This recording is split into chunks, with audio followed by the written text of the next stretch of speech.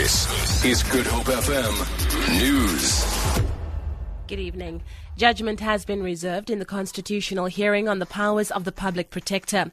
The court today heard how President Jacob Zuma made a somersault in accepting that Thuli Madonsela's powers were binding. Police Minister Nathi Nhleko says the constitutional court needs to do more than just throw out his report, which exonerated Zuma in the Nkandla affair.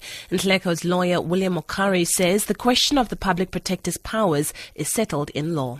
If you do not like it, you can't ignore it, you take it on judicial review. And we say that is settled law. And any report that purports to set it aside, other than on review, would have no force in law, would it? No, you'll have no force in law. Once then this court accepts the proposal from the president, this court need not detain itself with the subsequent events which happen. They are really of no consequence in law.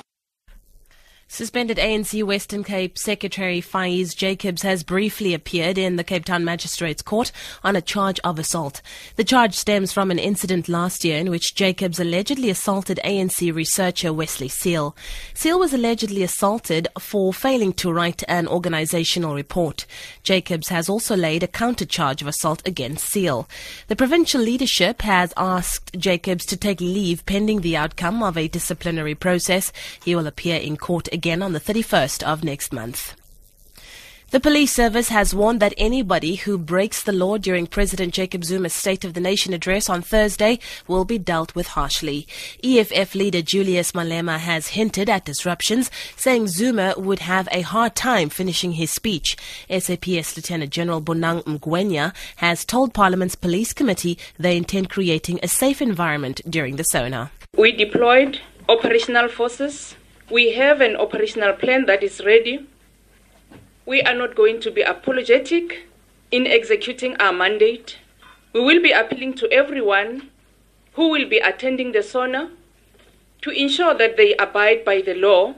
We will be executing our mandate within the confines of the law, but then when it comes to those who will be breaking law, we will be ready also for that. And finally, a new David Kramer music production, District 6 Canala, will have its world premiere in Cape Town on Thursday. The show marks 50 years since the area was declared white. Thousands of people were forcefully removed to the Cape Flats and houses, halls and bioscopes destroyed.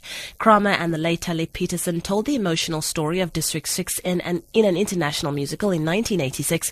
Kramer's new show is a music tribute to the once multi-ethnic community.